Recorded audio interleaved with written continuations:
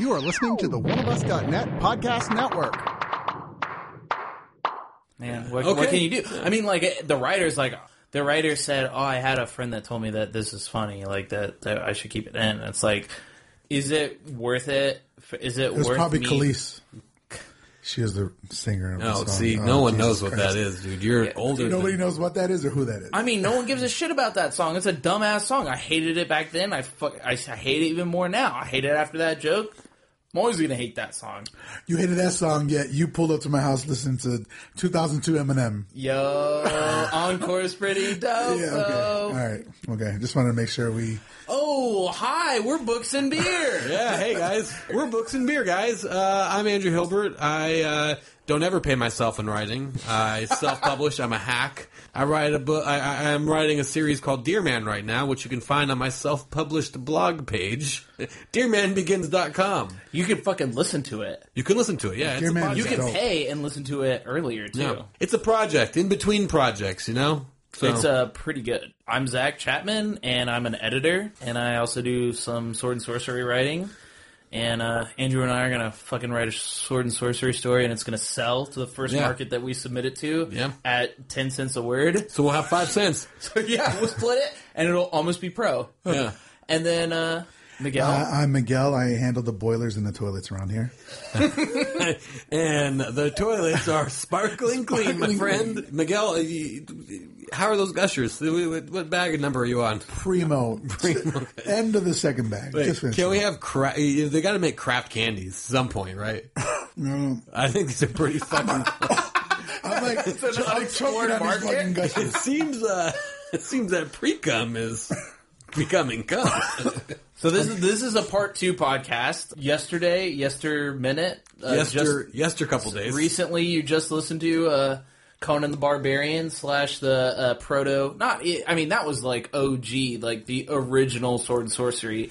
Now we're gonna like step it up, get into a little bit more modern, and actually just kind of sword and sorcery throughout the ages. Yeah, if you will. Hey, toilet boy, can you pull out that mead? You go, oh shit, we're gonna drink some. Oh, I gotta kill this beer. I totally put that on myself, so I'm not even angry. Yeah. Hey, well, you shouldn't be, toilet boy. We're not paying for your opinions. Yeah, we're not paying. Yeah, it's not like, what else could you be? You can't count. You can't be our accountant. I'm just here for the good looks. So I'm the only one with a mustache right now. Well, whoa, that's not going to be true for long. Yeah, Zach's got a couple more years on his upper lip. I'll meet you on Saturday. Just tomorrow. Thorin's Viking Mead. We picked this up because it had a guy in a beard with weaponry, and we thought, sword and sorcery mead, cool. You can see a pic on the blog. Yeah, you can see a pic on the blog. We went to Specs recently, and I'm just going to pour it out. Ooh, it is a piss color. We forgot to mention our new sponsor. It's Gushers and Specs. Gushers and Specs. Yeah. Find them on the internet. Oh, man. You might be getting some more there, Zach. Don't. It does. Frothy. It's frothy. I mean, it looks like... Dude, there's, like, shit in it. No, that's just his backwash. Oh. No. There's that came out. Okay, here's an interesting thing, guys. I went on Beer Advocate and looked for the... Oh, it smells terrible. This is not going to be good. Oh, my God. I think we should just probably drink some of this and then give up on it. Because here's why. The Beer Advocate score was low. I mean, they're Beer Advocate, not mead. not mead masters. All right, are we gonna claim? No, it's not even. Oh my God! It smells so bad. It smells terrible. So wait, back to Beer Advocate. One of the reviewers were like, heavy notes of cat dander. It's like cat dander and plastic. And what I'm seeing floating around in my fucking is cat beer, cat dander and fucking plastic. Dude, I don't know about this. Oh, it's not that bad. No, it's terrible. What are you talking about? Oh, dude, it's not that bad. Dude, that is awful. That is terrible. I mean, this is Books and Beer, not Books and Mead. I refuse. Y'all gotta drink that shit. Dude, this is fucking terrible. No, Black God's Kiss. This is awful. Is this the worst thing This is the worst thing I've ever had to drink. Are you serious? I am not fucking kidding you. I've had worse mead. Okay. Yeah, meat is just bad. Meat's bad. Is this how I've had some meat and it hasn't been that bad? Right. I got some meat in the fridge right now that isn't as bad as this. Well, let's pour that out, dude. You want to switch it out? Well, hold on. Here, so I, we didn't do any research when we went to go. Like $14. I know. Oh fuck yeah! We went to Specs and okay, that looks cool. Let's do that. And it was like $14. And then afterwards, I find out all this shit about cat dander, plastic. I go to the website. The website looks like a fucking GeoCities page from 1998. It's like, dude, you could have paid 10-year-old Andrew to make better frames. The other thing is the guy is like, it's all about the Ren Fair, which I'm not that kind of nerd. Are you guys those kind of nerds, Dude. I'm yeah, a you nerd, strike me as maybe that kind of nerd. Dude. I mean, I don't You were really- literally in your boxers when I walked into my room. I was gonna say, like, are we gonna fucking be like Conan or not? Okay. Like, I don't have make it nothing gay. against the Ren Fair. I have nothing against the Ren Fair. However, That's like half our listeners. this all just like accumulates into this bad tasting. You know, it's like, is this is made in swill. someone's apartment with where there's a shit ton of cats? This is Conan's piss. Is Dude, what I it's think bad. that's like. Okay, let's see how far we can get with it, but I don't think I'm going to finish that cup. Okay. And this is bad. Like I usually can finish what I'm drinking, no matter how bad it tastes. That is awful. This is maybe it's a sipper, I think it's a sipper, guys. which it's It is oh my God, 12.9% even after- ABV. Oh, It really? has a bit of a kind of nasty aftertaste. It's the aftertaste. It's when you drink it at first, it's like, you taste the honey a little bit, but then You drink it first, like, oh, this aftertaste isn't is the worst thing I've plastic had. and the cat dander. It's like afterwards. Yeah, dude, this sucks. It's got a little bit of cat dander in the back. It's got a little bit of a Cat dander in the back. dander kick in the back. Yeah, well, what are we talking about? All right, we're gonna talk about C.L. Moore's The Black God's Kiss, which is a story about a character named Jorel of Jory, she's actually the first female sword and sorcery character, and she's this French Catholic in like the 14th century or maybe earlier, and it's disguised in alt history. She's got these cool ass yellow glowing eyes, and it's published in Weird Tales throughout the 30s and 40s. This was the first bit was like I think I read it was 34, 35, which means it was right with Conan, and then right after. So Robert E. Howard killed himself, and then I didn't even get into that. we didn't even talk about it. So yeah, he loved his mom, and his mom went comatose, and then he went out into his car and then shot himself in the head. So she didn't even die. Was he successful at that point, or was he still struggling? He had just sold his first novel, which was a Western. I think So it was a he wasn't Western even fiction. alive for like his fame. No, he wasn't Kind of even like popular. Poe. No, Poe was same thing. drunk yeah. and okay. Same thing. So yeah, he died at 36. He wrote all these Conan stories like in his when he was like 30. And he wrote all these other stories when he was like 19, 20. Like he's a fucking cool dude. Like he was a smart dude. Like Can we pour one out for Robert E. Howard? Yeah, Pour out this mead? pour out this shitty ass meat. So anyways, right before he died and right after he died is when the Jorel of Jory stories were being published in Weird Tales. Now, the first story was The Black God's Kiss, and it's probably it is typical of all of these stories. I read every single one of hers, and they're all very similar. Like they're all they follow a similar format where she's this warrior, almost like a princess. Like she has men. That she's like a commander, and then there's like an antagonist, and sometimes the antagonist is magical, sometimes they're not, but in almost every single story, she goes into an alternate world.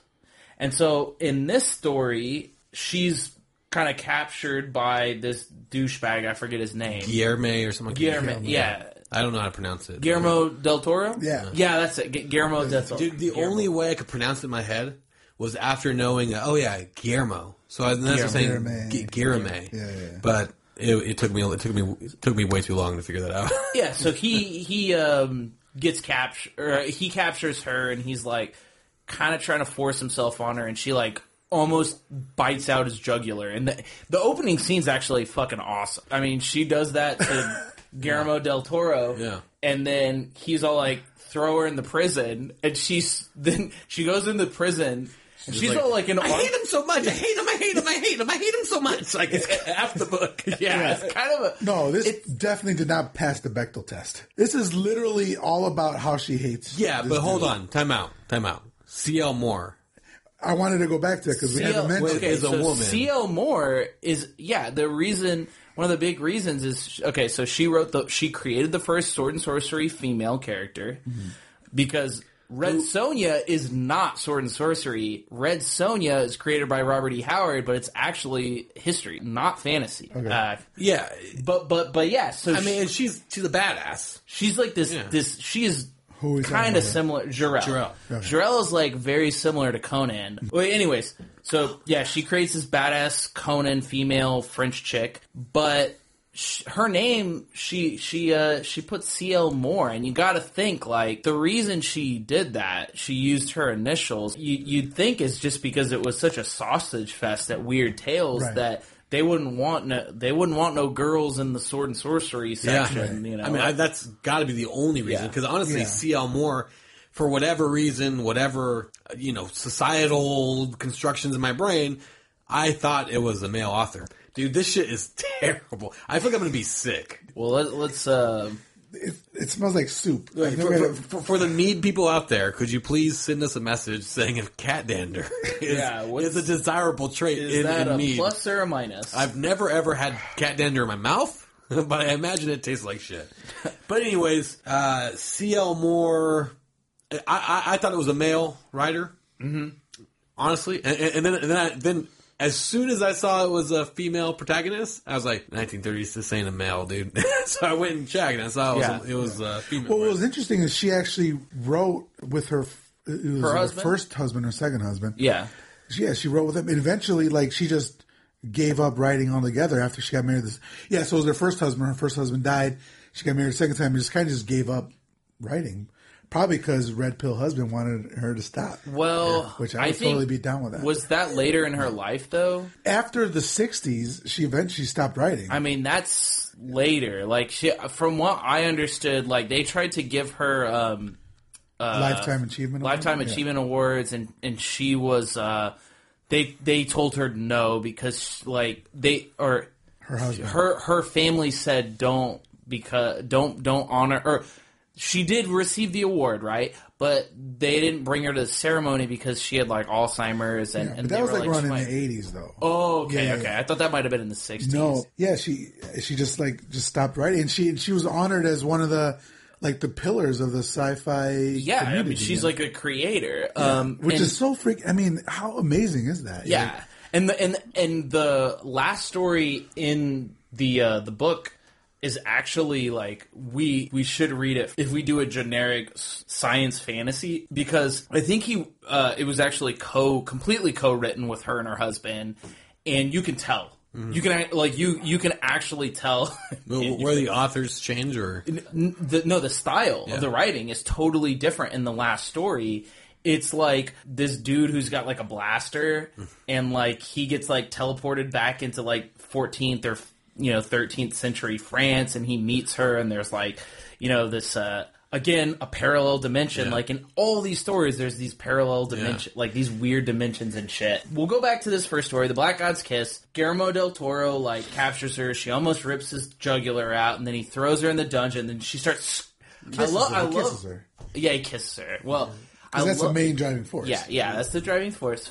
So I love how she's in the dungeon, she like screams for help, and then the guard's like, "Oh, there's a girl in there, I gotta save her," and then she just kills the guard, and then, that's how easy it is. And then she's like, "Oh, I gotta go under the castle," and there's like it's basically the Upside Down, like it is Stranger Things upside down under the castle. With like demons and like weird Demogorgon shit, like weird shit under there. It's all like green and like I don't know. It's just real. Like it was strange, and it was also I think they played with it more in the second half of the story. Yeah, with Black God's Shadow, and they played with the whole is time different here? Is time passed by different? But I think there's a joke. I don't know. Is there a joke there? Was she like purposely calling out this whole like saving the maiden, screaming in the tower thing, and she just fucking kills those guards? Yeah, I feel like that's some straight up feminist shit that was going on. This is another story where I feel like it's very similar, where you can feel the pulp roots in that second half is just so similar to the first half. Like, it's almost an exact retelling, except it takes place in the daytime in the underworld rather than in the nighttime. Yeah, it's like word for word. There are like parts where she's in a tunnel and they describe it like she's stepping on slithery things. Yeah. She can't really see anything, and they do it twice, and it's not unsubstantial. Yeah, it's like the exact same thing. But hey, man, when you're getting paid like, you know, a couple cents a word, and you know, and that's like your fucking food. Works. That's when you fuck it. Like, you're like, well, I gotta eat. There was a real interesting thing too. Is was there like a horse or something was screaming out a woman's name? Like, there was a lot of weird ass imagery. I didn't fucking understand. Right. It was like screaming out a woman's name in the underworld, right? In this like purgatory, and then she kept hearing her name. You, my murderess, you know? And so it's kind of implying that there's a bunch of men who are getting murdered by their ladies. You know? Well, no, I mean, like, she murdered, or not, she didn't murder, she, like, killed, she's like Conan. Like, she's killed so many people. But she feels guilty that she sent Guillermo down into this, like, purgatory. It's the last line of the thing is like, at least I gave him a clean death. You know, like, took him out of the purgatory. Yeah. But there was a horse that was also, it was a horse, I don't know, there's a horse that passed by that was really weird, and there's also other women's names being screamed. Oh, so other people used the Black God's Kiss before her. Except it was boring and it did suck. I did not like shit. this. Oh, Red Pill Miguel doesn't like the woman writer. Bill Miguel strikes again. I liked the first story, Black God's Kiss, more than I liked Black God's Shadow, because Black God's Shadow was the same fucking story. No, but she goes into hell. Except it's daytime. Okay. Well, here's one thing that I'll say that feels like an evolution of the genre. It's like she took Conan, she made Conan a woman. There's more stakes on the line. So Conan, it's a survival. It's like, okay, we have to just get to the next thing. We got to defeat the next thing. Here it's like most of the stories, including Black God's Kiss that she wrote, you wonder, like, is she going to be redeemed? Is she going to lose her soul? Like, there's more on the line. Like, it's not just like, oh, I got to go kill this thing. It's like, what does it mean to kill this? Like, what does it mean to use the Black God's Kiss to go, you know, take the kiss from the Black God and then go up and kiss Guillermo and damn him to this awful existence? So I think it's cool. It's an evolution of the storytelling. Yeah, I feel. I think she has some guilt, but there's also a degree of selfishness here. She does have to hear him scream all night. Yeah. You know, so it's not only delivering him to a clean death. It's quieting out the neighbors. It's like I mean, well, and that's the more immediate thing, like, for a writer, is like you always want to have these immediate pressures, like on a character. And so, like, but there's both. Yeah. Like, is she damning her soul? Like, that's the fucking story. Yeah. Those are the stakes. Yeah. There's never a stake like that in Conan where you feel like, has Conan damned himself? Like, you don't give a fuck if Conan damned himself. Like, he's slaughtered innocent people. You know, and he doesn't even think on it. It's fucking automatic. I think, honestly, I'm just not smart enough for this story. It's the problem I have with her or this story, because I haven't read anything else. You don't like this girl. No. I liked the first story. Just the second story was really. I think she didn't take her husband's last name. I think, and that's her problem, and that's her husband's problem for allowing it. She didn't. Moving on. This whole part. So what I'm going to say is, you edit this out, Zach. No, it's just going to be one long, like, if people are going to have to listen to that. One of the problems I have with her is this kind of the same problem I have with H.P. Lovecraft. Everything is ethereal. Everything is the horror that can't be spoken of, the monster that can't be described. It's like, bitch, try describing it. I literally wrote that as a note. What if you're talking about in the last episode? The part of the job is for the writer is to describe it, or it's lazy, right? Like. Yeah. Lazy writing. That's fucking lazy writing to say the horror that's beyond description. What the fuck is that? Yeah. Tell me. No, I'm reading this. I 100% agree. Yeah. I'm absolutely. And that's all that second story. That's all that Black God's Shadow was. Her going from undescribable issue to the next undescribable issue. She's going down. She can't see anything on that path, and there's like slithery things, but you really want a visual, and it is definitely missing that visual imagery quality that Robert E. Howard stuff has. Yeah, I felt her writing stylistically, besides those obvious points, she had great. I mean, her sentence structure was great. It was like almost like beautifully written. Kind of shit. Yeah. I mean, I enjoyed the story. I did think that they were just mirror stories where, I have to return and save his soul. But. I do think part of the description of the enemy was also her internal, the internalization of her problem. Yeah, it looked like her. But she also internalized her. Yeah, exactly. Yeah. But she also internalized her problem in a way that's like, that's a giant leap from Conan. You know, it's a huge leap from Conan. There's no introspection in Conan. Yeah, there's no introspection. It's all immediate. But this whole battle is an introspective battle in a lot of ways. You know, the demon took on her form, or whatever it was.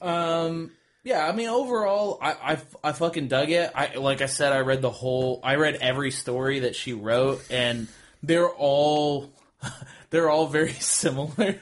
Okay, but like one of the issues I had with it is the first story. The only thing that was driving her was her hatred for Guillermo del Toro.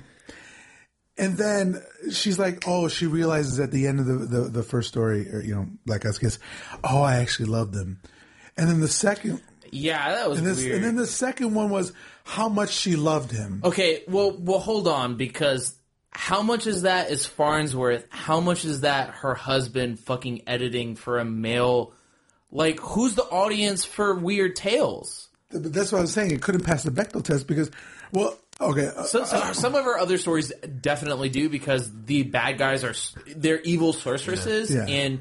She fucking confronts them and kills them. Okay. So that's some cool. of them do. I definitely want to read through that. One of them, maybe. Well, what I was going to say, it wouldn't pass the Bechdel test, but then when you think about it, like when Sword and Sorcery, Prince Charming or whatever the fuck, what he's leading up to is trying to save the princess. So it's kind of like Catch-22. I didn't have so much a problem with that, but her just turning on a dime of like, she hates this guy and all of a sudden she loves him.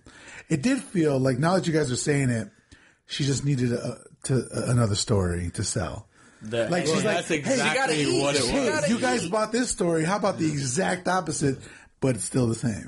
But see, I saw that she kind of turned a little bit, but it also kind of put me in this place. Like after she was confronted with what she did, she does hear him screaming, "My murderess, my murderess!" She's like kind of out of the spell of this revenge and hatred.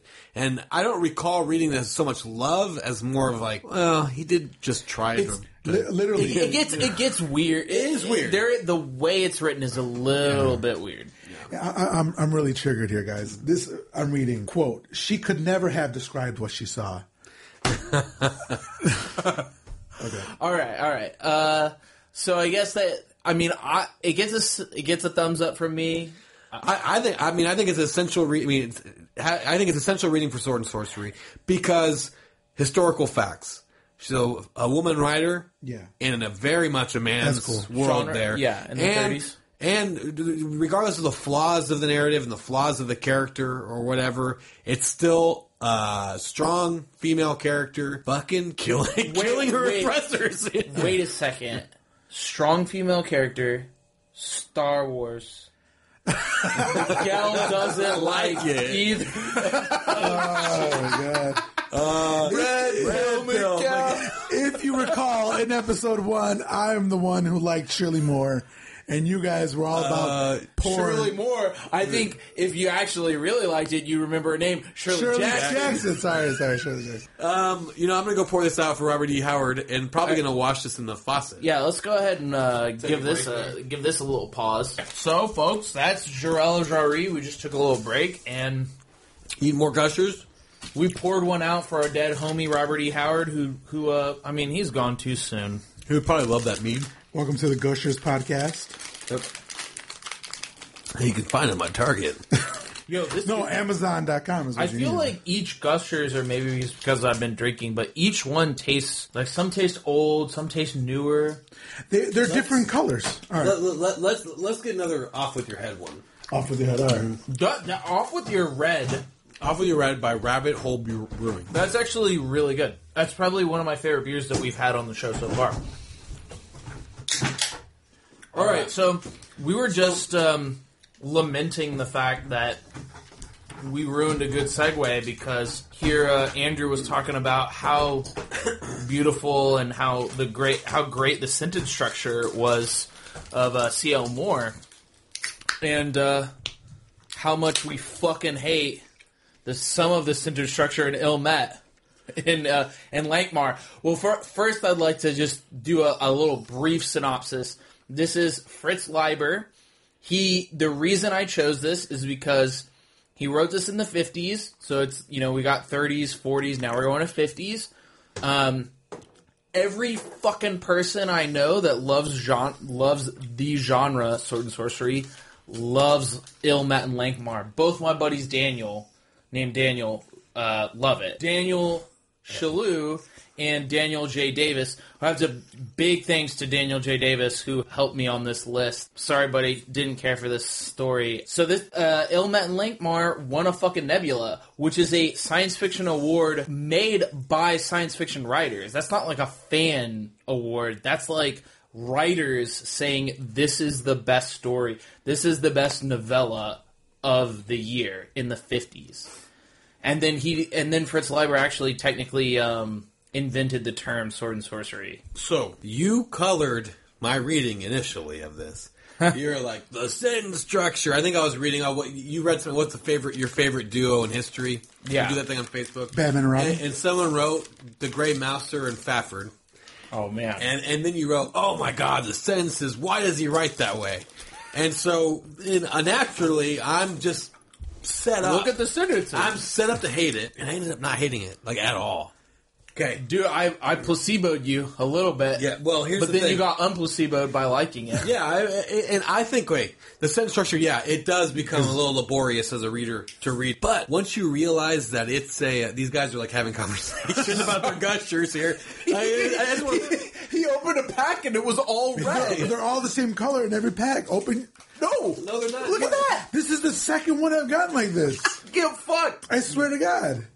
Well, they're red, and they look like pills. Red pills like that. Yeah, the beer goes in your mouth, Shabby.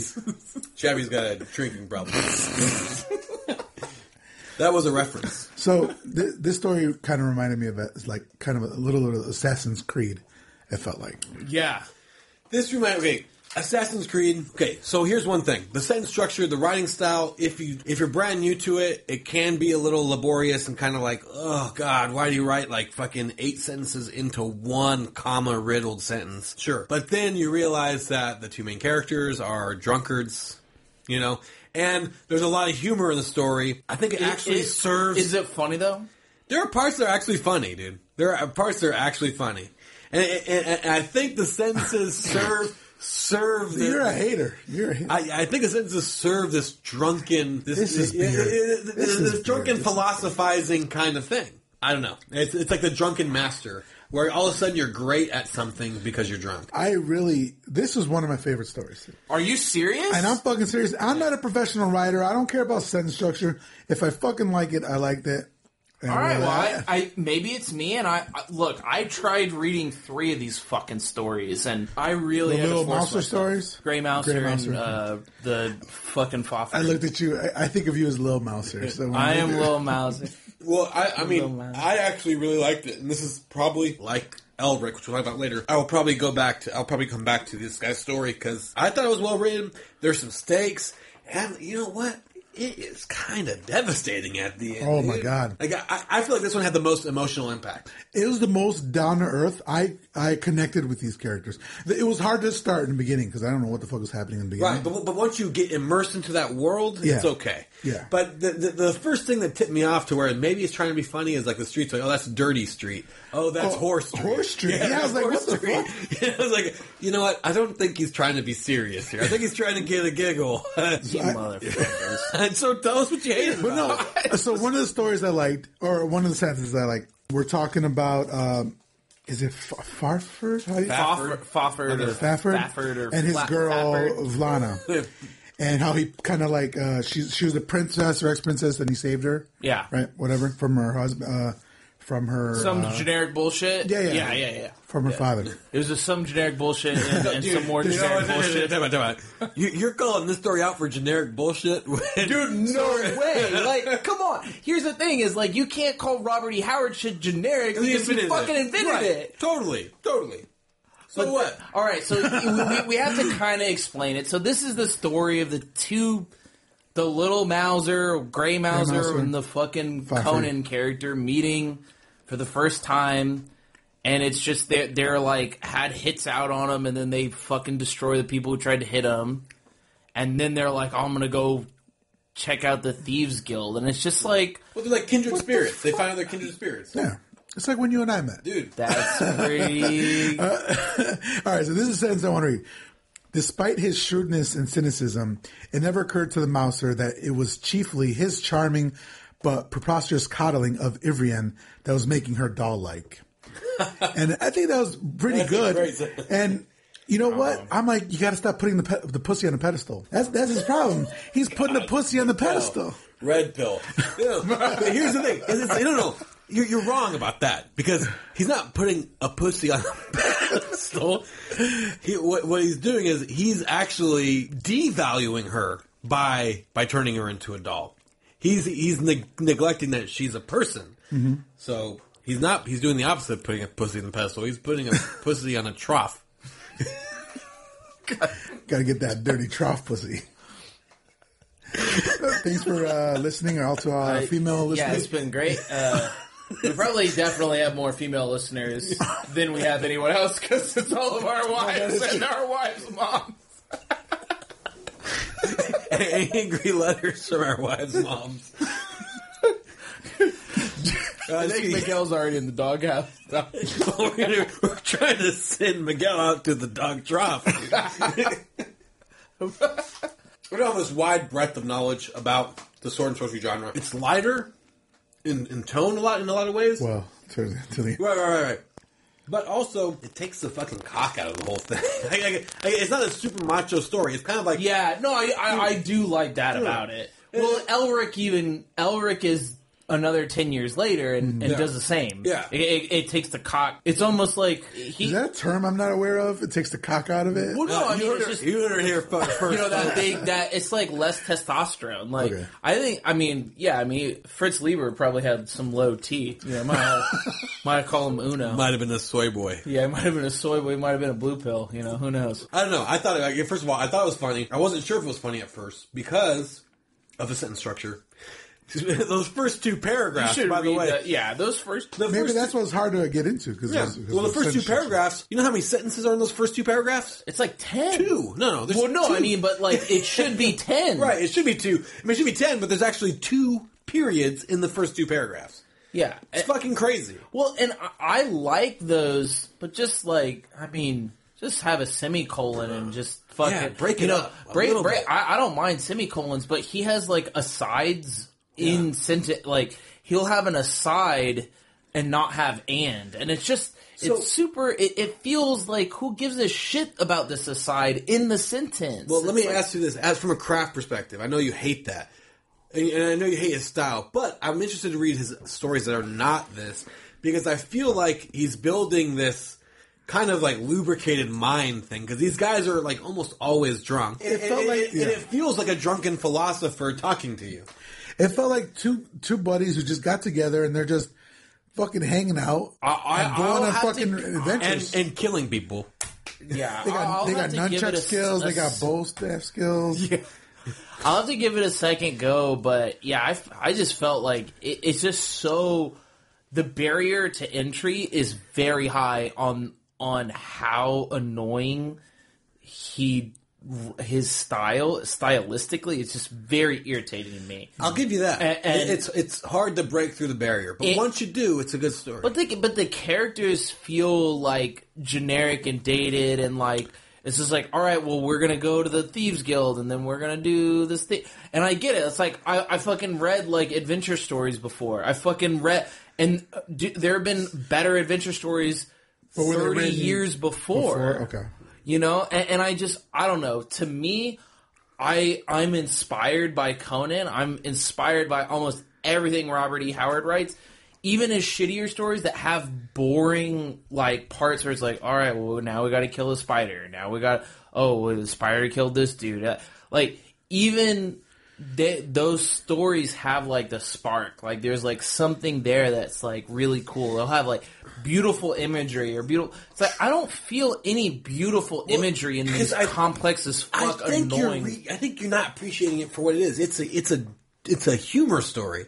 It's supposed to be humorous. And there's a part that's actually like, it's like could have came out of a Mel Brooks movie where, I forget which one it was, the Mouser or Fafford, or Fafar, what's his name? I don't know. Anyways, he's like pretending he only has one leg, right? Mm-hmm. And he's running away, and the Mouser is saying, hey, your leg works now. The jig is up. Yeah. Like they're trying to kill us. Like, I feel like that's like a slapstick kind of funny. Yeah, I feel like 14 years old. Like, no, come on. Conan is the 14-year-old's wet dream. He's a big guy who could beat up anybody with He's basically Superman, like you guys said. Come on. He's writing in a genre that's already so well structured and all that, and it's just like he's the writer that's self-aware about it. Dude, fuck you guys! This is my podcast. This is a bad story. All right, so I give it a pass, but I will. And I've tried to read like 3 of these stories, and they're just really hard for me to get into. I'm gonna actually continue on with these characters because I'll give you the books. think they're great. I'm all in. I would love to. I'm putting 2 more inches in. So that's like the whole thing, huh?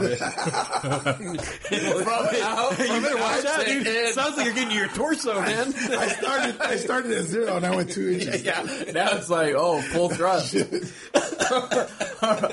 All right, yeah, I mean, the humor is just okay. It's just so cumbersome. It's the humor. Wait, what you said was written in the 50s? Wait, it's hilarious for the 50s. Wait, we didn't even talk about the ending.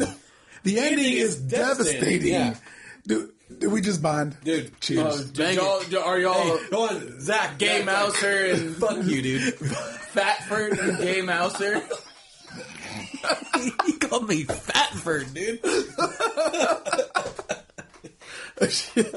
I'm gonna that's a really red pill diss, dude. You body shaming me right now? I'm gonna join the Me Too against Zach. This is a very toxic work environment for me. He called me fat. It's so toxic. I don't even get paid to be on this fucking show, dude. No, but the ending is devastating. You don't see it coming. I did not see it coming. Maybe I'm not the smartest reader, but in these sort of sword and sorcery stories, you don't see this kind of devastating ending. So I knew it was coming because this is a prequel, right? Yeah, they're adventures. Okay, but here's the other thing too. This also adds to the whole I'm a man alone in the world kind of thing. Yeah, it sets them up to be that's how I knew. Right. It's like it has to go. They can't just fucking go marry because this is like how they met, and then now they're gonna be best friends. Yeah. So it's like these chicks gotta go. Yeah. This is gonna be a sausage fest. Yeah, chorizo fest. But all right, well.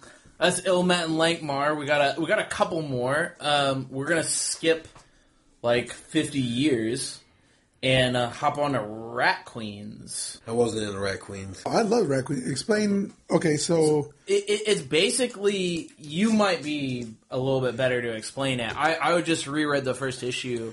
Curtis Weeb or Wiebe. W-I-E-B. I will do a PA on this though. Rat Queens, don't buy it. See if you can go to library or get or download it illegally or whatever. Because don't download it illegally. Go to the library. Go to Hoopla. If you have a library card, you're likely connected to Hoopla, which you can make a Hoopla account, and you can get it for 21 days. And it'll take 21 minutes to read 1 through 5. Yeah, it's pretty quick. But the artist, who I actually do have to say, like, his art is amazing. it's really good. Rock Up Church. Yeah, Rock Up Church. He had a domestic disturbance, he caught a charge. Yeah. What happened? He caught a case. He beat his wife. Yeah. And, like, it's actually kind of disturbing to go back on those first issues, because I read the first volume when it came out. And there's, like, pinup of one of the main characters, and she's all, like, bruised and bloody. And it's just like, oh, like, Let me ask you, I feel weird about that. Were any women involved in the creation of this? No. Yeah, and it read that way. The first volume. All right, the first, yeah. Which first is what we volume, read nothing? for this. Yeah. Okay, yeah, because it read that way. Yeah. I mean, it kind of read like, oh, what do you... Dude, this is what gurus want. Exactly. It was like every joke. I mean, it read like a guy... what do you so hold on. Guys talk about boners and blowjobs, so let's just like transpose that into like a section of the city that kicks ass. It was a patronage. I mean, it's titled Volume 1, Sass and Sorcery. Yeah. No, I mean, come on. Like, bro, come on. My sister likes it. And Oh, no, that's fine. Oh, you got a sister? No. Look. How old is she? God damn it. I'm not judging anyone who likes it or not. I mean, I'm just saying that I think the first volume when I read, you could tell a bunch of dudes wrote it. Okay, and it does feel a little bit like it is sword and sorcery, but it's almost like a step in the D&D direction, and it's kind of right. Like, I felt more. It feels like a and I've never played D&D, and I haven't gotten that. I mean, I love board games. Well, D&D is not a board game, dude. Dude, D&D is is a like way a of lifestyle. life. Yeah. All right, let's just back up a second. Rat Queens, we're talking about Volume 1, written by Curtis J. Weeb, and art is by Rock Up Church, and released through Image. Yeah. Right? Sword and Sorcery, a little bit adventure or high D&D type shit. Yeah. I really enjoyed it. I too, love. yeah. I mean, I read it when it came out. It was awesome. It sucked about the artist, and then they got in there and they eventually, I think right now they have a female artist. Well, they had a female artist, and then they dropped and her. Then it went, might have gone back to Upchurch. I'm not sure. I think they actually might have. Yeah. I don't know. There was a controversy there. But it's about this where there's a bunch of different factions, right? And they're one faction, and they're called the Rat Queens, and there's other factions, stuff like that. And in this particular volume, they cause some ruckus. They're in a bar brawl, right? And they have to, and so they're arrested by kind of like the constable court sort of thing. Yeah. And in order to make things right, they all these factions have to do some tasks, and in the process of making these tasks, there a lot of them are killed. So it's a setup. Right? Yeah. So you're just kind of trying to find out what the setup. So almost like a whodunit mixed with like sword and sword. It's classic. Like, I enjoyed it because it wasn't just. It was very like you see him at home eating cereal or whatever the fuck. They're in their pajamas. Fun. It's a lot of fun. He's over here rolling his eyes. Andrew did not appreciate it. Are you me on Ilmar? Are you red pilling it right now? What? Are you red pilling it? I'm red pilling it, dude. You guys are red pilling it. You guys are the white beater. We're like digging. You're digging. Okay. I mean, they're sexually advanced. Like they're free. Oh, yeah, dude. No, I totally. Okay, cool. It's great. Dude, chicks are awesome. There's no slut shaming. It's great to see women portrayed as human beings in art. That's true. Can I say one more thing? Go for it. Real quick. They're not dressed in like. There's no boob window like Power Woman. They're dressed appropriately, like for adventure.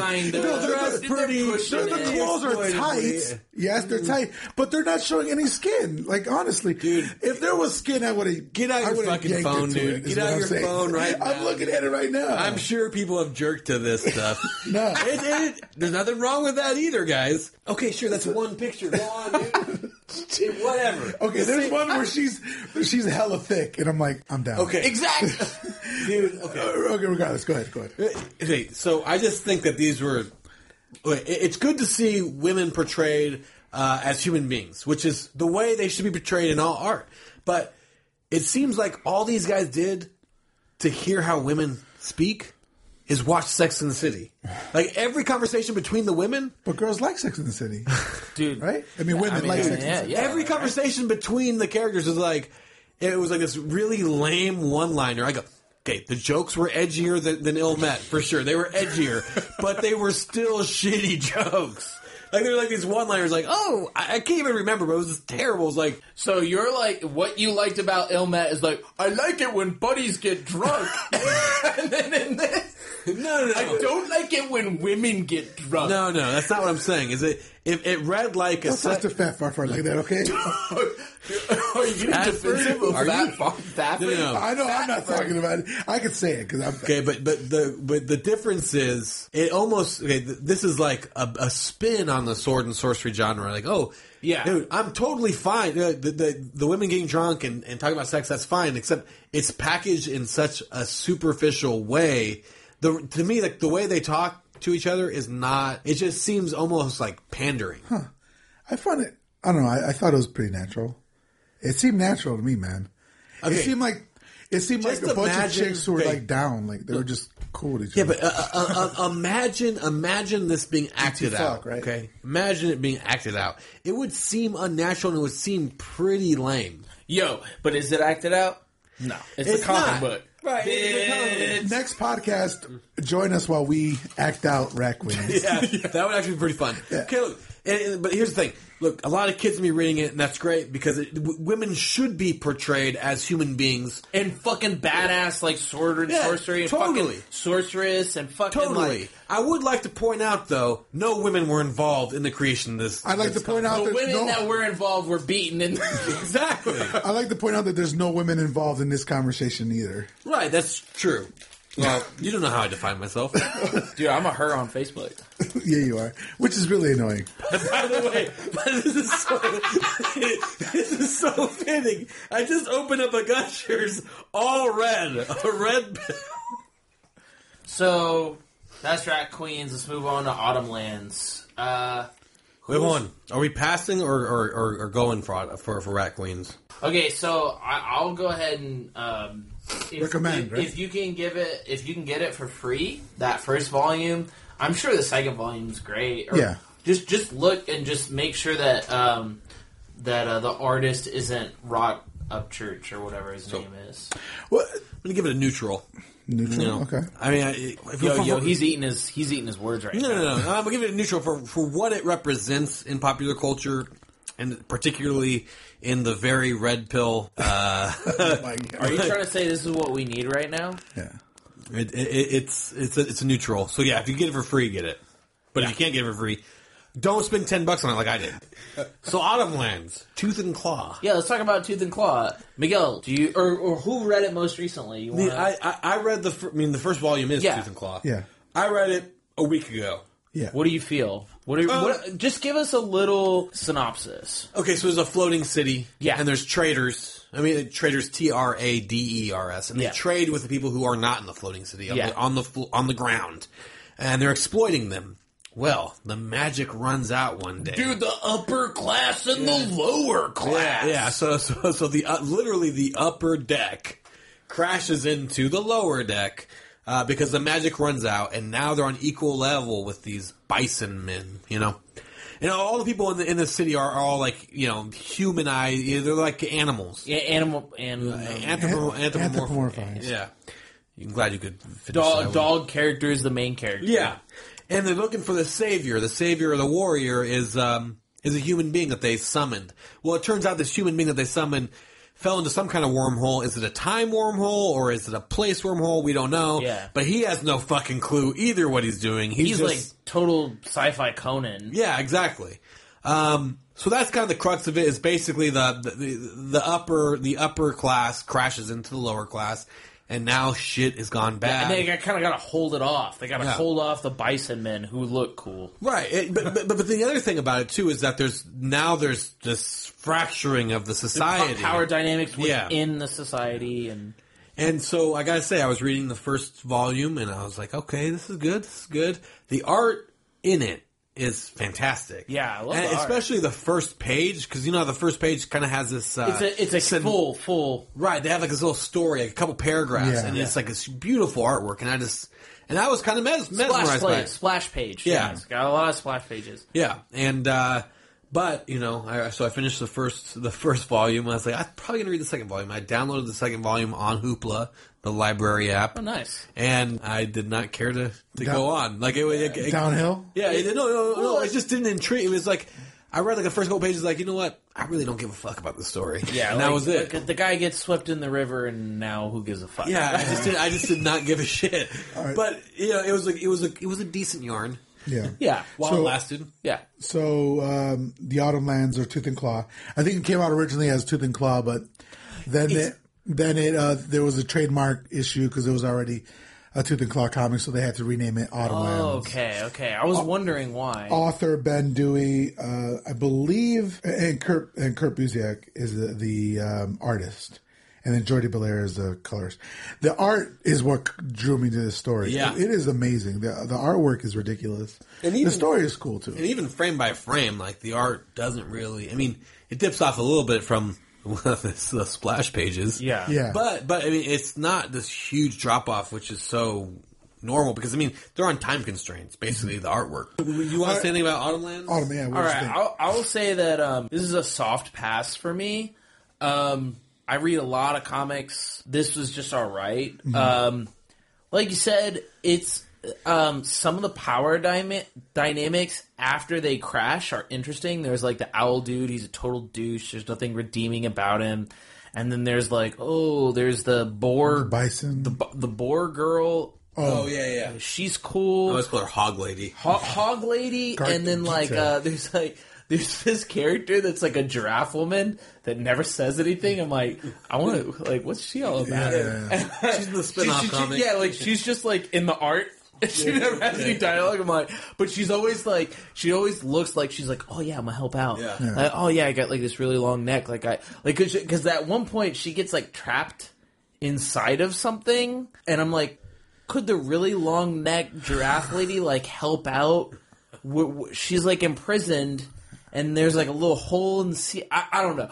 I was like trying to figure out. Like, but anyways, it's a soft pass. Like I enjoyed it. Like you, I'm not gonna read. I'm not gonna go on. I wasn't interested to go on. The other thing that irritates me a lot of times in stories is like, kid lost his shitty dad and doesn't know anything. It's just like, okay, puppy, you know. Yeah, time to become a dog now, dude. Yeah. So I would recommend it just for the first volume. It's interesting. I liked it. But one thing I just want to say real quick, one of the things that's detrimental, not detrimental, but you can tell this isn't a great comic book is if these characters weren't animals and if they were just humans, I would be a hard pass. It's not interesting. The only reason for me that it's interesting is it's the art. I will put a caveat to my rating is that if you're a super fantasy fan, there's actually not a whole lot of fantasy, like just straight fantasy comics out there. So if you're looking for a fantasy comic, go to Monstrous. Fuck it, go to Saga. I mean, that's science fantasy. You know, if you've gone through all that stuff, then try this out. Yeah. Because it's solid. It's just like, but if you're a huge comic fan and you read all kinds of comics and you like horror, you like fantasy, you like sci-fi, yeah. So here's the interesting thing: is like it's solid, but there's like nothing exciting about it. Yeah. And so this is an interesting thing because I liked intellectually Autumn Lands more. But I would rather read Rat Queen. Yeah, because it's so easy. And it's quick, and it picks up. Yeah. Like, you don't feel like you're missing anything if you go to number 2, right? You know, it's just... Autumn Lands, you have to know everything. Yeah, same shit with Conan. Conan, like, if you miss an issue, dude, like, that dude's dead now. Like, just go... Who gives a fuck about that guy? Like, you don't even know how he died. Just go to the next issue, dog. Like, all right, and then we got one more, which is... not the most modern. Well, before Elric. The Witcher. Oh, shit, The Witcher. The Witcher, okay. Oh, well, shit. Wait. Yeah, for The Witcher, we're doing the Carbach. It's part of their fun series. Oi, Witcher! This is a barley wine, which we're probably going to throw out as well. All right. But it's Carbach's limited edition, number 16, Nigel. It's part of their fun series. It's a barley wine, aged in oak barrels. So, All right, so I'm not sure. I've never had barley wine. have you played the video game The Witcher, Miguel? No, I saw Zach playing it a little bit. Andrew?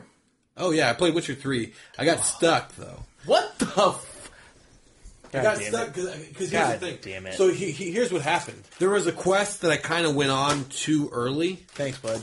Too early for my character stats. You got fucked? And it ended up I couldn't like backtrack out. Yeah. So it was just like, oh shit, I got fucked. Yo, that game warns you. I died. It literally says you're about to go in an area where you can't like backtrack Yeah. out. Do you want? I thought I was in a good place.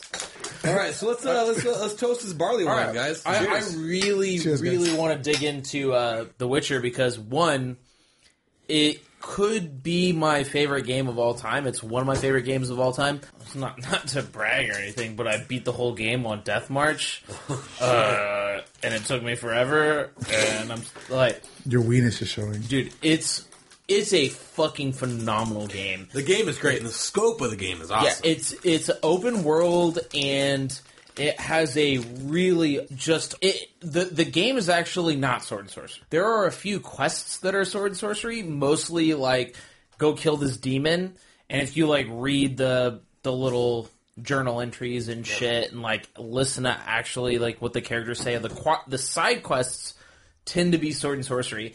The game the narrative of the main campaign is actually grimdark, and we'll get into this. But some of the side quests and some of the normal stuff, or like not the normal stuff, but like the little when you're exploring, you like come across something. It feels very sword and sorcery. It feels like Elric in some regards. Like I mean, the main fucking character has white hair. Yeah. He has red eyes. He's called fucking the Wolf, White Wolf, which is Elric's nickname is the White Wolf. And the author of the Witcher has never. He's like, no, I never read that. It's like, dude, your main character's called the White Wolf. He has white hair.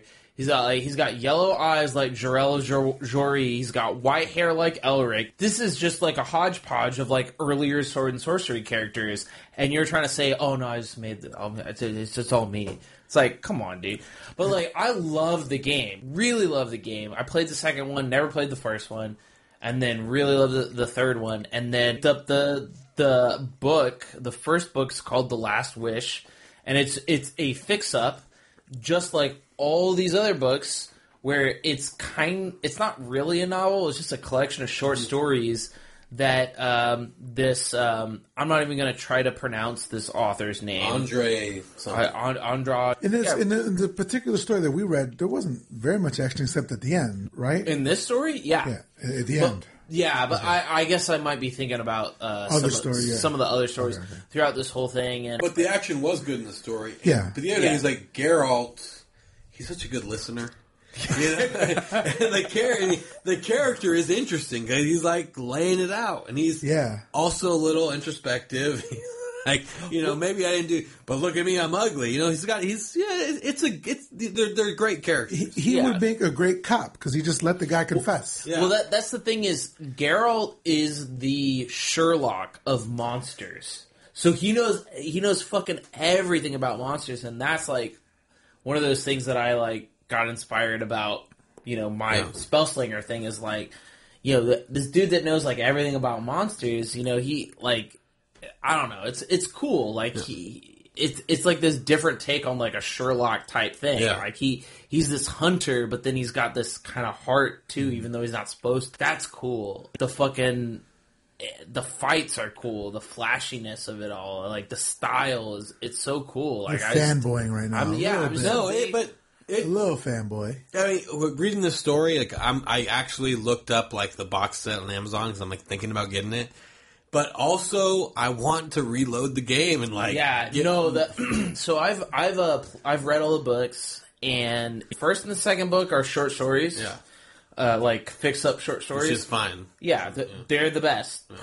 Actually, maybe the second one's not as good as this first one. Then then it's a series of grimdark. It just goes like straight into grimdark territory. and I'm actually still currently reading the last book. I like, and it's the same thing where there's like multiple universes, series like teleporting between universes. And I just thought, I don't know, like I stopped giving a fuck. Yeah. Like it. Well, it's a lot to read. Though. It's a lot huge to read. series. Yeah, I've read like 7 books in the series, and like I feel like the first and the third are really good, and then the other ones are just like he's just writing his pulp, dude. Like writing to fucking eat, like, fucking feed yourself. I guess I don't know. The third book is like the Fellowship, and like he finds this vampire that he likes. He finds like his crew, and they're like, oh, we're gonna fucking go get Ciri. And then the fucking third video game, they're like, we're gonna go get Ciri. Yeah. You know, it's cool. Definitely play the game for sure. Yeah. For what sure. What did you think about the story? I liked it. It was short, like to the point. It was interesting. I like the kind of alternate universe, Beauty and the Beast. I like the ending where the Beast isn't actually the monster. He's the not the villain. He's the it's almost the protagonist. Yeah. He's a victim, really. Yeah.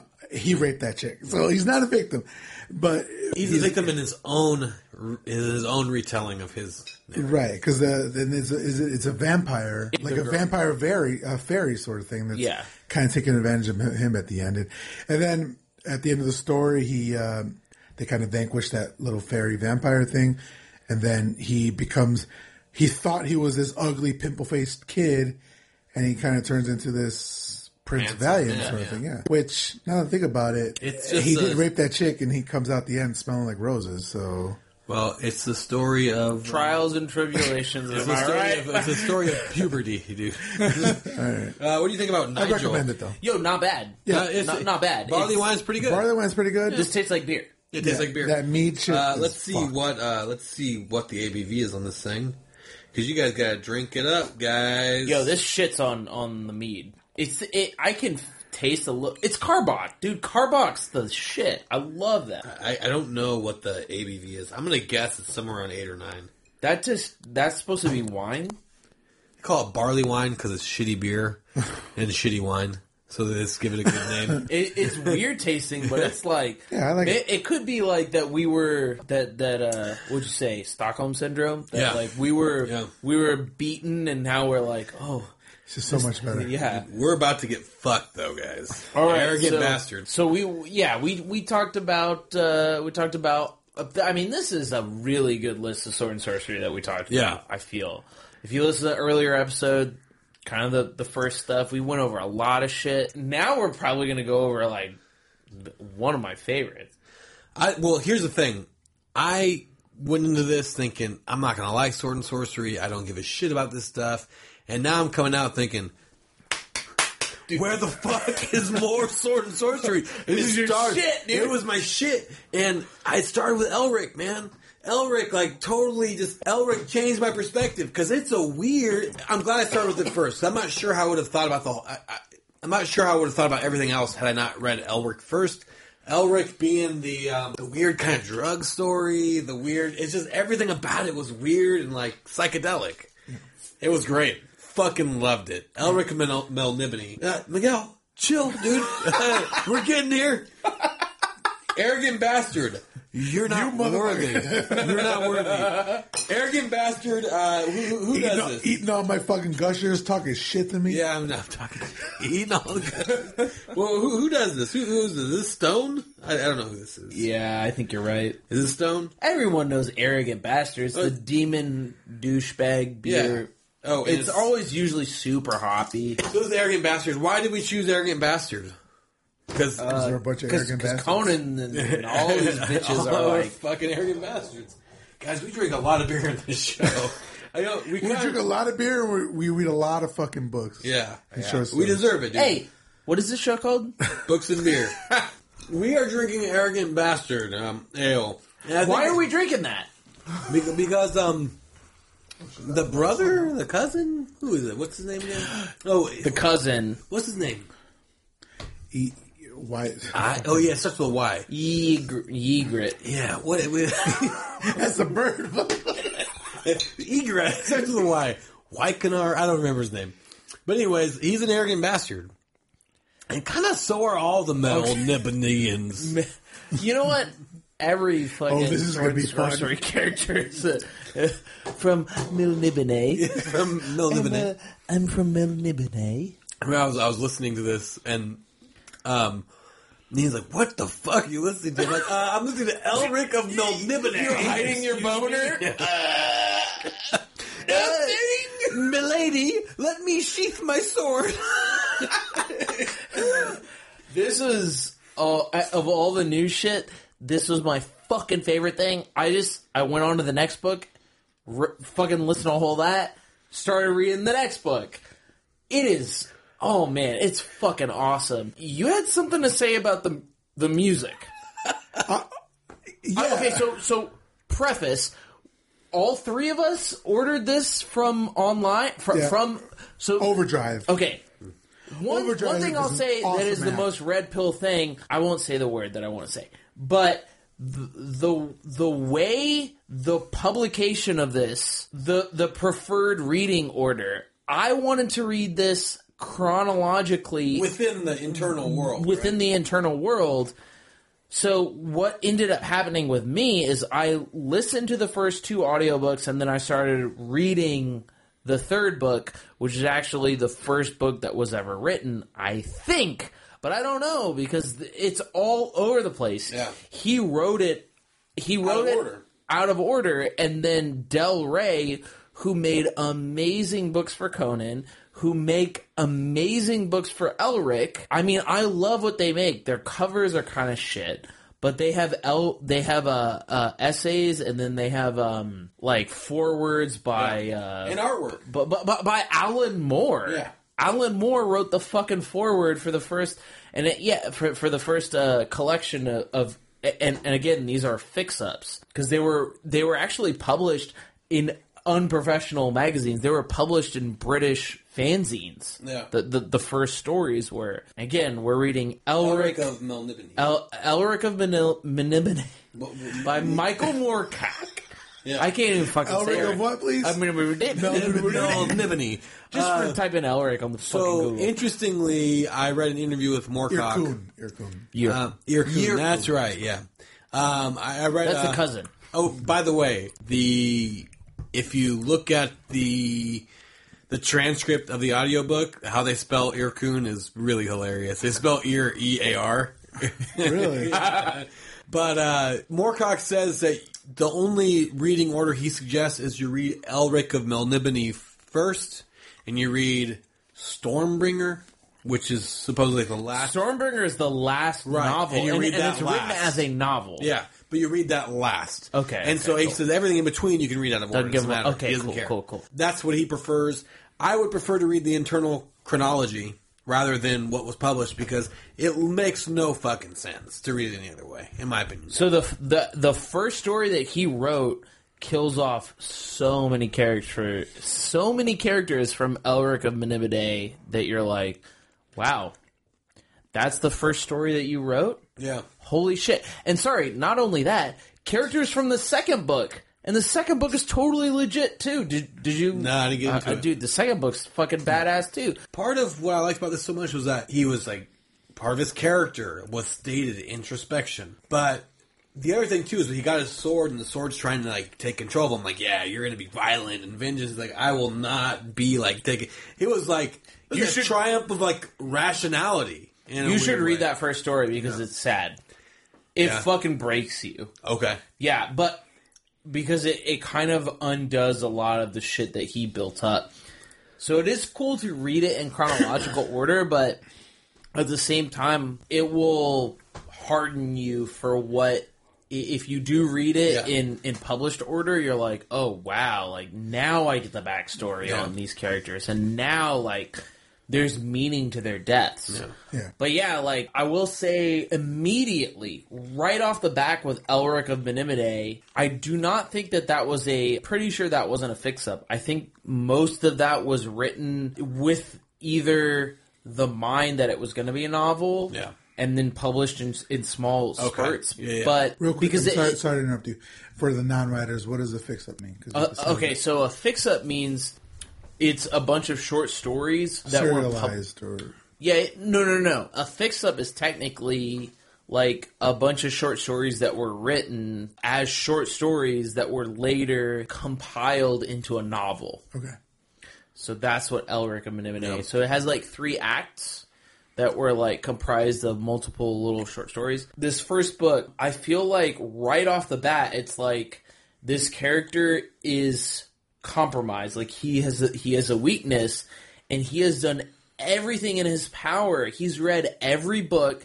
He's very humanizing, which is like you said, it's the exact opposite of a sword and sorcery character. It's just so nice to like, you can't help but fucking... He has weaknesses. Yeah. You can't fucking help but like feel like sympathy for this character, and you're like, you're on his side from the fucking start. Yeah. To be fair, this is like those geeks who got Stan kicked in the face by the jocks, because Whereas Conan is like the jock. Fuck you, man. And that goes to show, because Robert E. Howard was a fucking big ass dude. I don't think Moorcock is some fucking like weirdo some in the hill country. Brit fuck that lives Moorcock in is Texas is now. a dork because he made music with a band that I listened to. It was actually pretty good. It was pretty nice. Well, Was it Filk? Filk. Oh my god, Was I it read about Filk? Filk. It was a little bit of Filk, yeah. Oh, this guy. We'll have to hold off on Filk. Yeah. Because that's that's a tangent. Wait, is it a music? Is it a band? Filk is the genre, It's a genre. taken from, it's basically folk, Okay. but it With was science fiction. science fiction film. Fantasy folk. I would like to hear this. Was any of Moorcock's band stuff on the Spotify playlist? Yes. No, I added it. I just Okay. added it. Yeah. So one thing about Elric that I really liked was super imaginative, and it brought me back, like right back into the when I first played Final Fantasy VII. One Winged Angel comes on. we fucking go. Sephiroth, you're fighting Sephiroth, Here we dude. fucking go. And it's just like no, but this is valid because like to regain that experience of being a kid and playing that game as an adult with something that's a little bit harder to like get into, which is reading.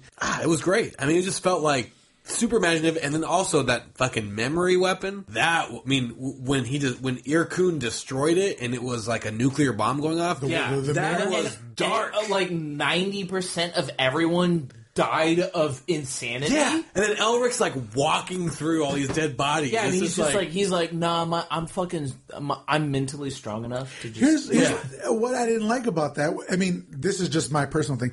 This is the 1% playing with the 99% bodies.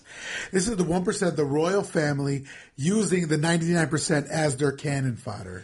You'd hate even more chronologically the later stories, because it's even Because more at the end he's brutal. like, yeah, I know your core. I know that you fucking were responsible for the death. Coming back to my issue with Star Wars, you're responsible for the death of thousands of people. But you know what? I think you've learned your lesson, and you're the emperor in chief. Yeah. While I go out, He have didn't my other say fucking. you learned your lesson. Yes, he did. He was like, no, you know that You've learned I now. can fucking kill you with Stormbringer. And that's basically what it was like. He's like, I taught you a lesson, bitch. You're basically a trained you know puppy. if you fuck shit up, I'm gonna come back and kill you. Kill your ass. Yeah. So now the very same people that you're responsible for killing, you're now in charge of. That's the way it works in dictatorships. Yeah, dude. exactly. Exactly. But that doesn't take away from my But enjoyment of there the is book. this funny thing though. Just The fuck. woman he comes back, the one who's sleeping the entire time. His girl, His, his cousin? yeah, his cousin, Irkun's sister. Irkun's sister. She wakes up and all of a sudden he's not interested anymore. He's like, no, I need some time to myself. I've gone through all this shit. I need a year of traveling the world, okay, babe? Then maybe I'll come back. Like, I thought that was pretty hilarious. I like what you said, like what it feels like, because it was very similar for me. Like, what does it feel like to play that to be a kid, to not know what's coming next, and to just be floored by like to be just completely immersed in a world and like not know what's going to come next, and like, oh, there's this big ass giant fucking earth elemental that's just like, fuck you, this is my ship. Yeah. And like he's like, oh no, we got this from the sea elementals. It's This is like kind of awkward. I can't really give it to you, bro. I can't like there's like the Talk to your imagination in this is insane. And, like, I know that, you know, there's a lot of dimension shifting in the Jarell stuff. She kind of put that, but, like, I feel like Moorcock created the multiverse. Well, it runs definitely through all the whole Elric. Yeah, it's hinted at a little bit in this. The Great Champion sort of thing. Yeah, definitely. Like, so it's hinted at a little bit where he goes into this demon world, and he's also this summoner too. Yeah. He'll summon demons from like other dimensions, which is such a Final Fantasy thing. Yeah. And in fact, so much of Final Fantasy is based in Elric. Go look at Michael Whalen paintings of Elric, and then go look at Yoshitaka Amano's paintings of Final Fantasy II. Yeah, you're right. Look at his paintings of Final Fantasy II, and tell me that's not fucking Elric. Dude, I'm just saying. I'm just fucking saying. Here's what I say about Oh, sorry, you guys still talking about Final Fantasy? Oh, God. Elric would We make already had that podcast. Elric would be a pretty dope video game. That's all I'm saying. Yeah. Dude, it'd be pretty dope. Dude, so I had a couple of notes. Oh, That's great. it. Here, You're a grumpy boy. Dude. Red Pill Miguel over here. I don't like how he's an albino. He's super white. He's a white supremacist. wow, that was... Whoa. Whoa. Dude, You got you too can many edit that gushers. out. I'm going to edit that out. Hey, you know what? Yeah. Which is All these gushers were red. which is very fitting because the first note I had was make Melnibone great again. Yeah, it kind of was. Because that's what they were trying to do. They had this new emperor who wasn't doing shit the way that they were used to it. So the cousin's like, make Melnibone great again. All right. Second thing. Melnibone. Second, the opioid epidemic that we're going through right now in the United States. That's exactly what the Melbournians are going through, man. Because they're all high on their own shit.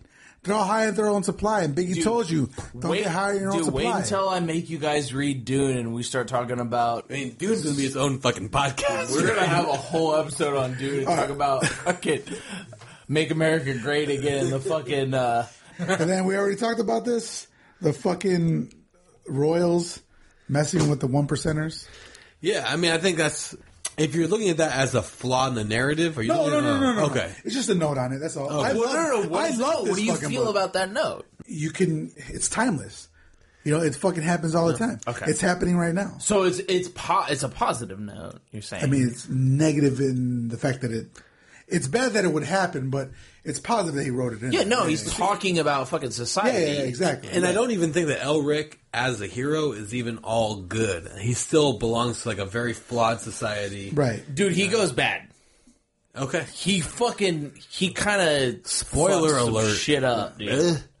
Dude, it's like, I'm like, dude, why'd you gotta do that, man? Well, I'm looking forward to it. I'm looking forward to going on the journey. Dude, You do it's not know good. the way. I mean, you do not know You do not know the way. You do not know the way. Show me the way. Yeah. Show me the way. I was very surprised at how much I like sword and sorcery. Yeah. And it was all thanks to Elric. Elric kind of opened my eyes to the possibility. See, you started off with Elric and Yeah. I finished with Elric. Yeah. And I feel like it's the culmination. From what I've read, it's definitely the culmination. I mean, I liked it all. I feel like I'm gonna go read some Conan stories now. I'm gonna go read some Cole stories. I'm definitely buying The Witcher, at least that book. I've already bought a volume of Elric stories. Yeah. So Which fucking one? I bought the first one because I thought it would be internal chronology, and then Zach was like, "No, dude, you got to read 50 Wikipedia articles to get the right one." You really do. You really It do. is ridiculously confusing, and I can kind of try to help explain some of it. I think I've actually got it down. I've got about 6 different tabs open on my computer. Right okay, now. so the C one, the Sea of Time, is actually like fucking insane. So the first thing that I read by Michael Moorcock was a couple of years ago. I read Corum, which is it's heroic fantasy. It's definitely not sword and sorcery, but like it's like Elric, but like way more bananas. Just imagine like if Elric was on acid. That's the main character. I feel like Elric was like the acid of the sword and sorcery. So Elric, if he's purple. Literally. Like, the main character is a fucking giant purple person. Okay. And so it's pretty, it's crazy as fuck, but it's, like, really cool. He's like, shows up. He's, like, a main character in his own series, and then he shows up in this second book, and he's like, oh, yeah, like, I'm gonna... And then they, like, all fuse. It, like... dude, did you ever watch Dragon Ball Z? Yes, I did. You know how they... fucking knew it. You know how they fuse? You know how they fuse into one person? Yeah. Elric, Conan, and... This is exactly who I thought you were when I first met you. Elric, Corum. I don't like Dragon Ball Z at all. I don't. I fucking hate Super. You did. I did. When I was fucking in going 6th Super grade. Saiyan right now. Anything after 8th grade, I was like, fuck that. But like... That's a dope flame shirt you're wearing right now, bro. I like how the shirt goes all the way down to your knees. Yeah. Well, I'm not... That's I'm kind of really where your not shorts into, bro. Yo, man, we're going to get a wallet chain just like that. God damn it. Hey, man, those black Nike socks, we're going to get those, dude. Dude, you like these Jinkos? But, yeah, so, like, these characters, like, Corum and Elric and, like, 2 other characters, they, like, all fuse into one character and have a cosmic battle with, like, a demon that's, like, eating dimensions. And it's just, like... Galactus? Is that Galactus? Yeah, no. It's, like, literally the most insane bullshit you'd ever read. Can you send me the link to that story? Because I want to read that. Andrew's got a boner right now. You can get that for free in OneDrive. It's at Austin Library. I turned it back in after reading it in, like, one day because it was so fucking badass. Dude, I think Moorcock is a genius. Yeah, no, he invented, like, the... so all of his characters are in the multiverse, and if you go to multiverse.com, it's his personal website. Oh, yeah? Yeah. I'm pretty sure go to multiverse.com, it'll be like, blah, blah, blah, Michael Moorcock, blah, blah, blah. It's like his fucking live journal. He's insanely talented. He's done comics. Yeah. He's done video games. He's fucking, he's done collaborations with, this band, Hawkwind. Yeah. They did That's not it, dude. It's not multiverse.com. They did. You lied. You're a liar. Multiverse.net or some shit. They did a whole album based off of the Elric series. Yeah. Called The Chronicle of the Black Sword. I listened to it today. It was really good. So is it like epic metal? Or? It's epic metal, and there's some dialogue directly from the Elric series. Fuck yeah! So it's really good. So we actually listened to that closing at work a couple days ago. You serious? Yeah, not kidding. It's awesome, man. It's pretty good. I was in line at Mondo fucking today listening to that shit. It was pretty good. Yo, what's with Elric not being like a fucking household name though? Yeah, like. What pisses me off is... the name Elric, or the character you're talking about? The name and, like, Moorcock and everything. It's like, this is so good. It is as good or better than Conan, and every fucking one knows Conan. I mean... Conan has the benefit of having a movie. Yeah, but, like, why is there no Elric movie? Why? What's going on? Elric is so... I feel like it's technically so sophisticated and so fucking good. Coon's a really good fucking character. Oh, yeah. Yeah. I don't know why. Dude, honestly, I'm not kidding. I was, like, looking up art of Elric. Just because it's so lame. And it's so sad. And it's so pathetic that I went down this rabbit hole of, like, I love Elric. And you didn't even think you were going to like Sword and Sorcery. I was like, I don't need to get through this episode. I don't have to get through this episode. I'm going to get through this episode. I had the most fun with these stories. Like, more than Cyberpunk. The haunted house stories I liked a lot, but that's like my wheelhouse. I like horror. Yeah. But this I was like... I enjoy this more than Cyberpunk. Well, this was just really?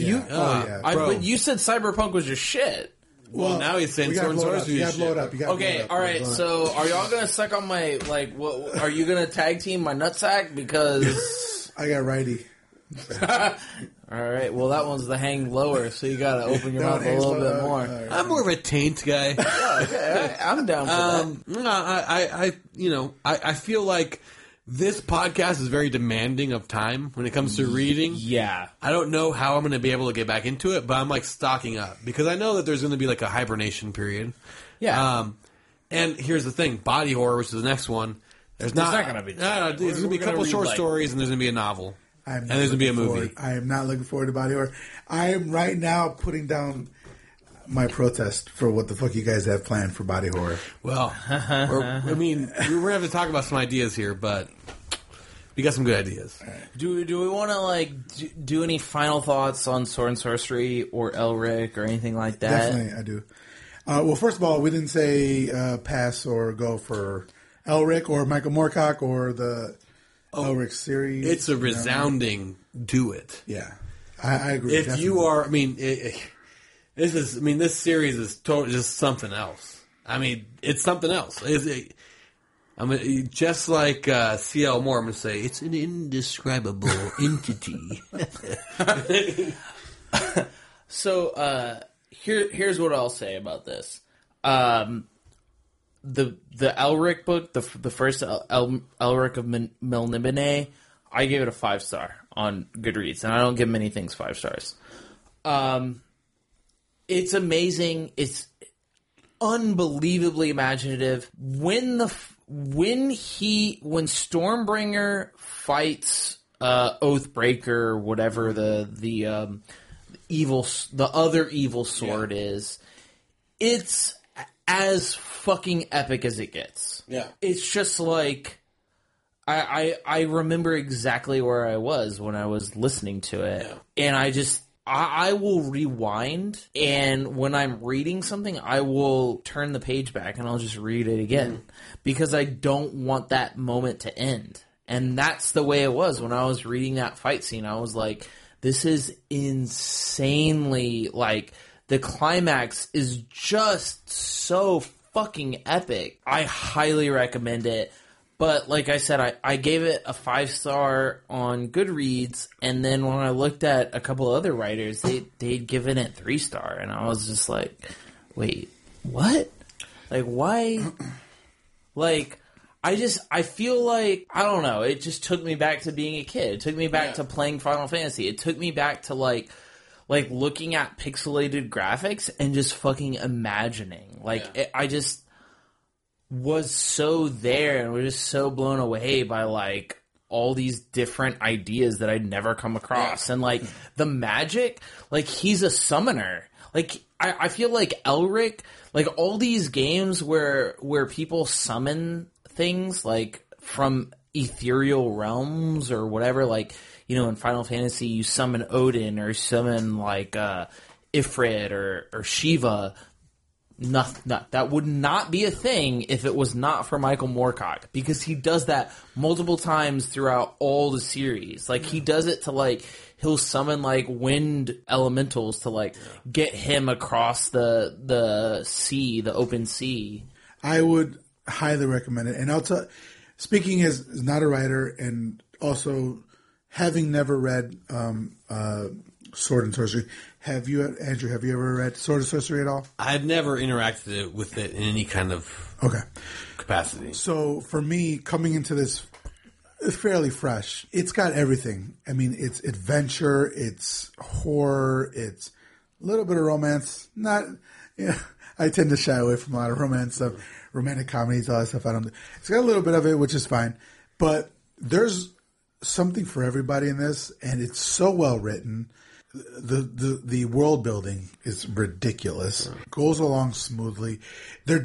Everything that's written here is for a purpose. There's no filler. It's all killer, and everything is for a purpose. So I would say if you've never read Sword and Sorcery before, give it a chance. If you've read Sword and Sorcery before, I'm sure you've already read it.